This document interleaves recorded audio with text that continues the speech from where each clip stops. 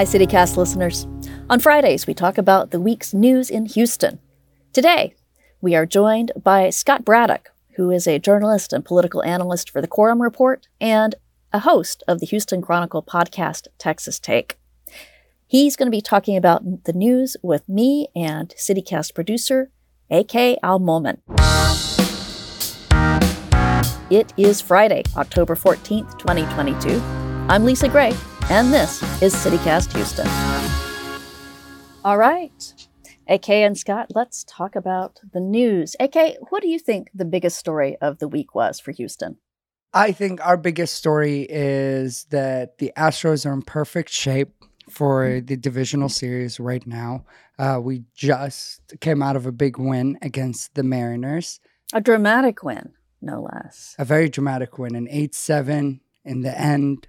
Yordan Alvarez with that 3-run home run. It was beautiful. It was spectacular after the Astros had been looking lousy for most of the game and you were despairing.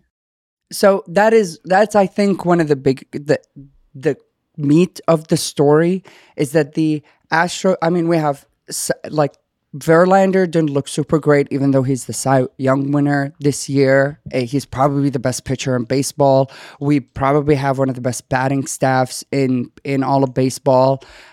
I mean, the only team that looks better than us on paper has always been just the Dodgers. But it just does not make sense why for the last, I think, 3 years at this point, the Astros are very much a come-from-behind team. I don't understand why we're such a dominant force.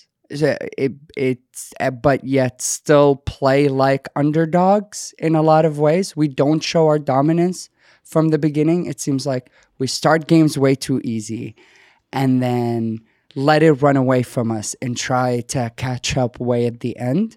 And I think that if we're going to make it into the World Series the same way we made it in 2020, it just doesn't make sense for us. Because at that level, it just doesn't seem like it would be a winning strategy for us to be holding the World Series at the end of this season. But it's so fun to watch them come from behind. It's thrilling. It wouldn't be any fun if it looked like they were always going to win, right? Right. They're not steamrollering it. I mean, that's what the Dodgers just lost their first game. So I guess a win from behind it makes you feel more relatable to the rest of it. But we're the bad guys. We're supposed to be the bad guys. We're supposed to come in and roll through everyone. I don't know. I feel more like we should be destroying everyone who doubted us, who thought that somehow our cheating scandal was worse than the other cheating scandals that all of the teams that have been doing it for 50 years have been doing.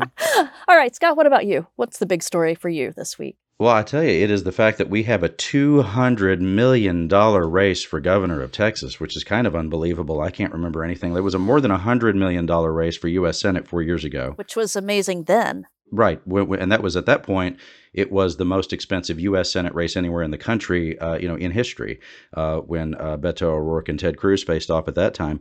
These guys, Beto and Greg Abbott, are just prolific fundraisers this week. And this gets down in the weeds of political reporting. And by the way, we're not at the point in the campaign season where I roll my eyes at everything.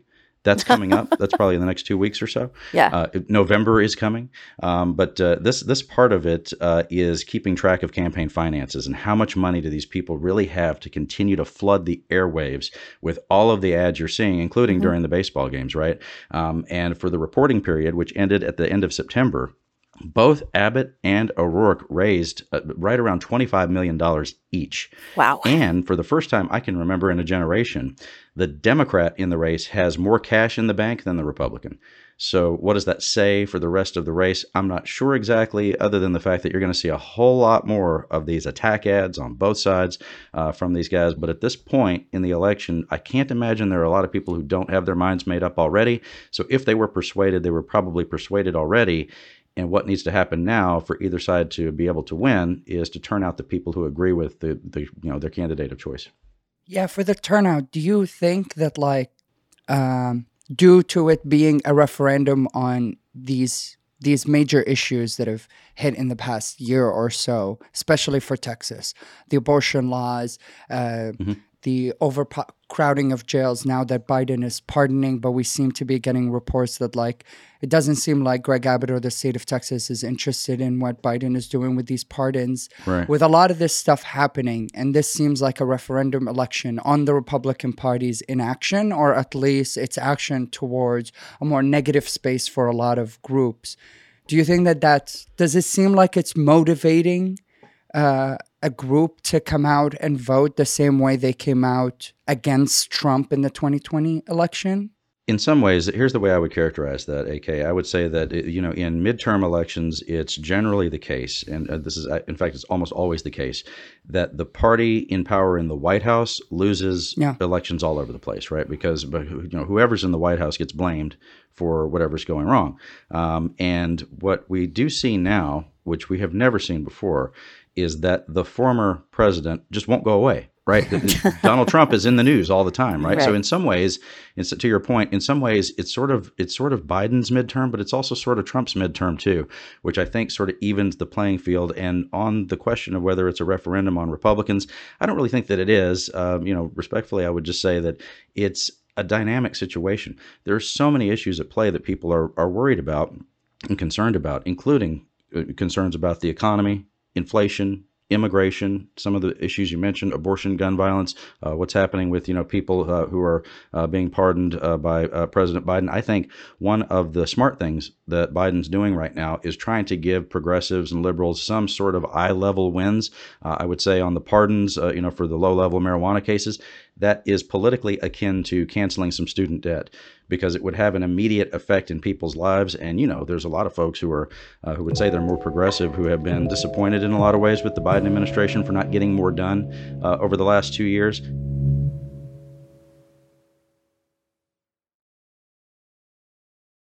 All right.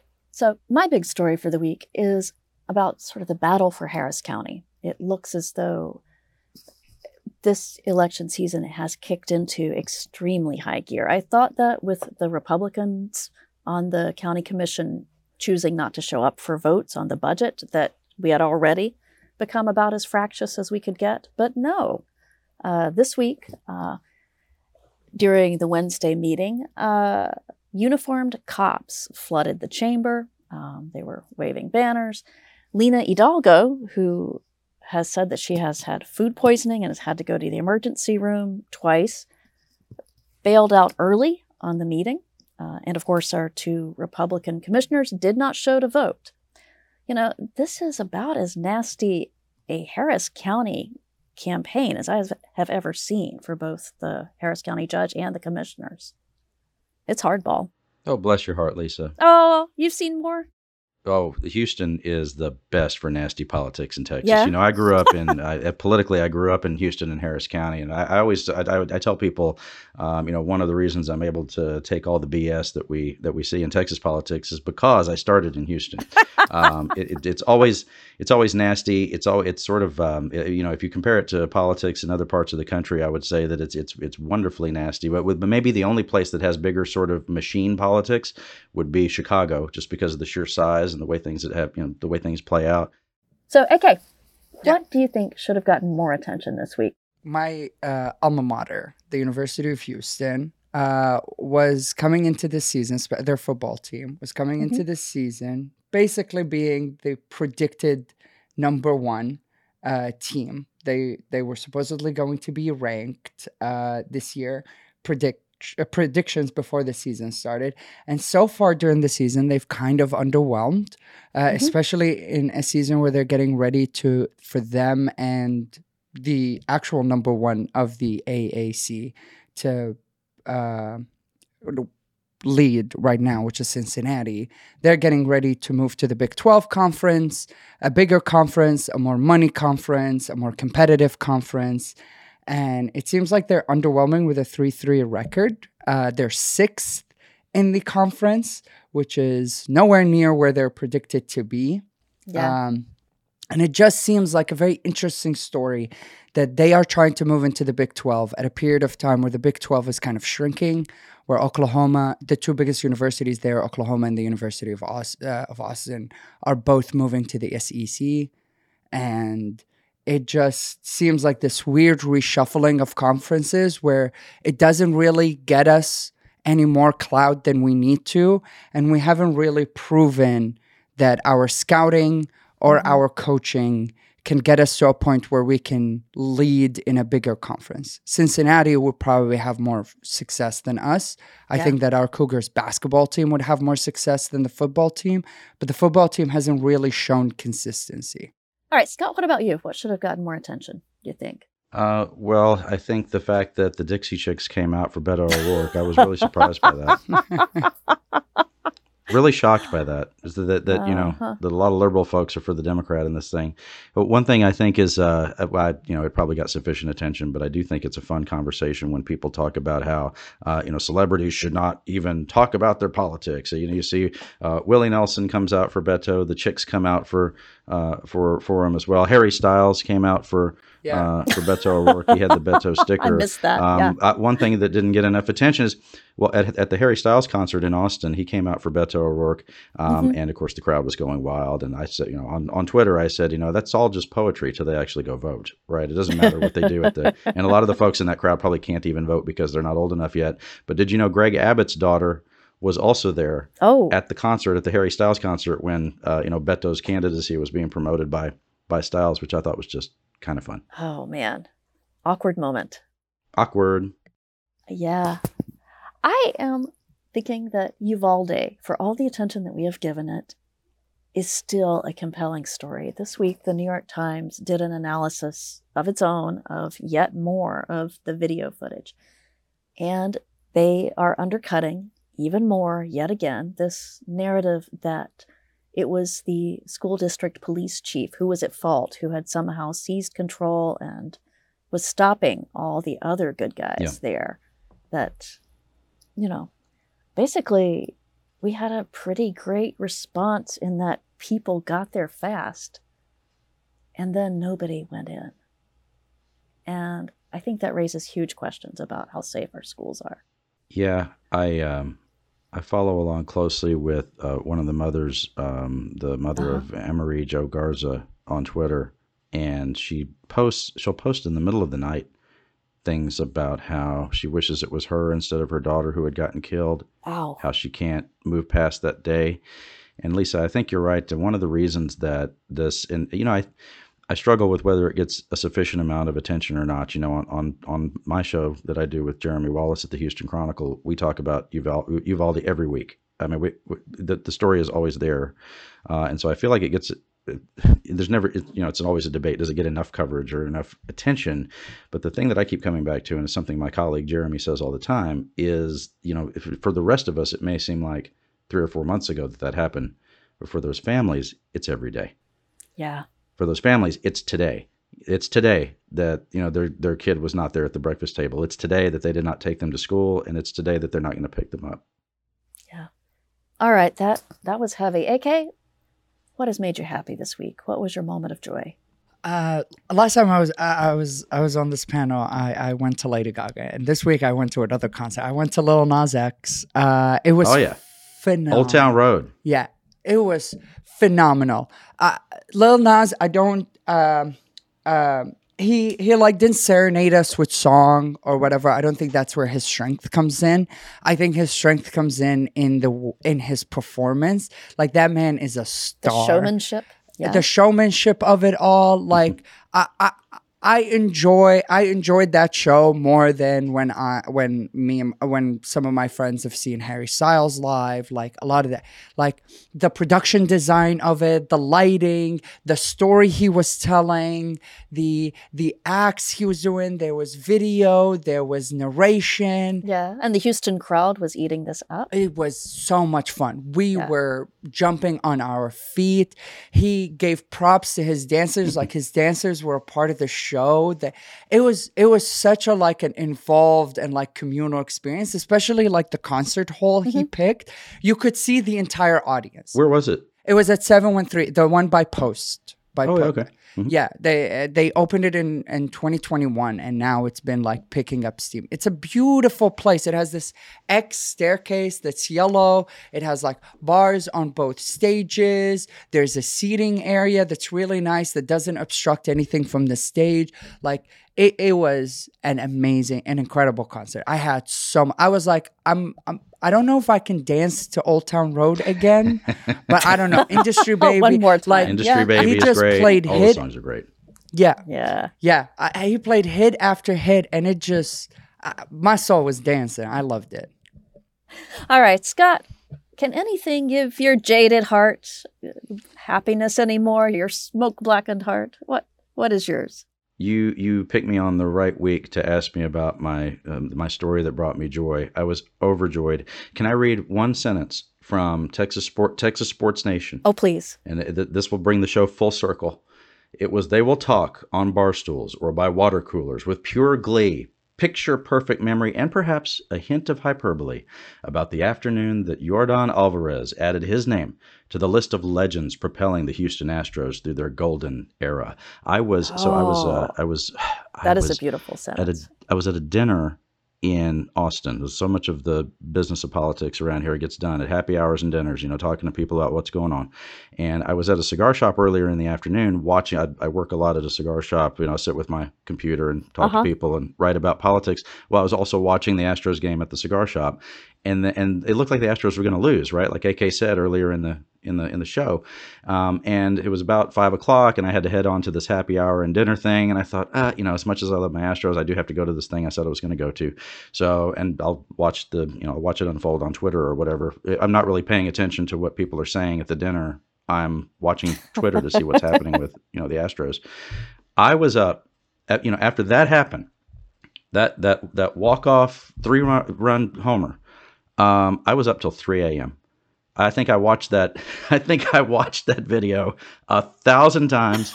I read every tweet about it. I was just thrilled. I couldn't. And then in the morning, the next day. So what was that? That was Tuesday. And then on Wednesday, I wake up and I'm tweeting it out again. Like it wasn't a dream. It was amazing. 430 feet. Unbelievable. He just chucked it. I mean that sucker, that was out of a movie. So I'm thrilled. I've been to 2 World Series now with the Astros.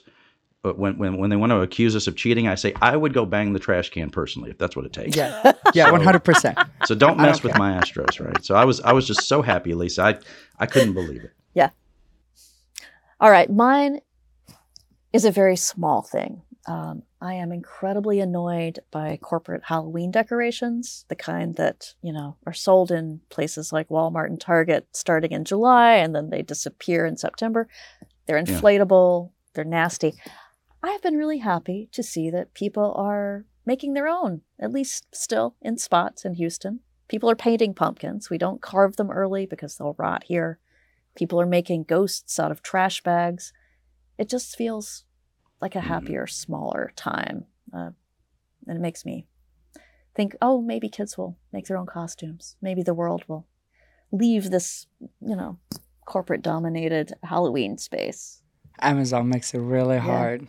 I get it, although, there are some people who just go so over the top in my neighborhood with their Halloween decorations. I kind of like it. I'll cruise the neighborhood and see what people. The giant inflatables with the lights and the cackling. Giant inflatables. Yeah. There's some haunted castle in the front of the person's house. There's like the houses that speak to you with the LED lights and the speakers. Yeah, the houses that speak to you. Of course, I live in Austin, so there's sometimes you couldn't tell whether these are Halloween things or whether you just have them up all year. We are weird around here. They say we're weird. We are weird around here. Believe me. All right, y'all. This has been great. Thanks a lot. This was great. Awesome. Thank you, Lisa. Thank you. That was A.K. Almoman and Scott Braddock. Until Tuesday, we are still accepting call-ins for our Things to Do for Halloween show. If you have a suggestion, please call our voicemail, 713-489-6972. Tell us your name and what you think we all should do to get in the Halloween mood. That is it for our show this week. Our lead producer, Dina Kesba, is away on parental leave. Carleon Jones and A.K. Al-Mumin are our producers, and Meg Dalton, our roving producer, has been helping out this week. Our theme music is by Farrell Gibbs and his band All the Kimonos. Our newsletter is by Brooke Lewis, and I'm your host, Lisa Gray. We'll be back Monday. Talk with you then. Rick Perry used to call us the blueberry in the tomato soup.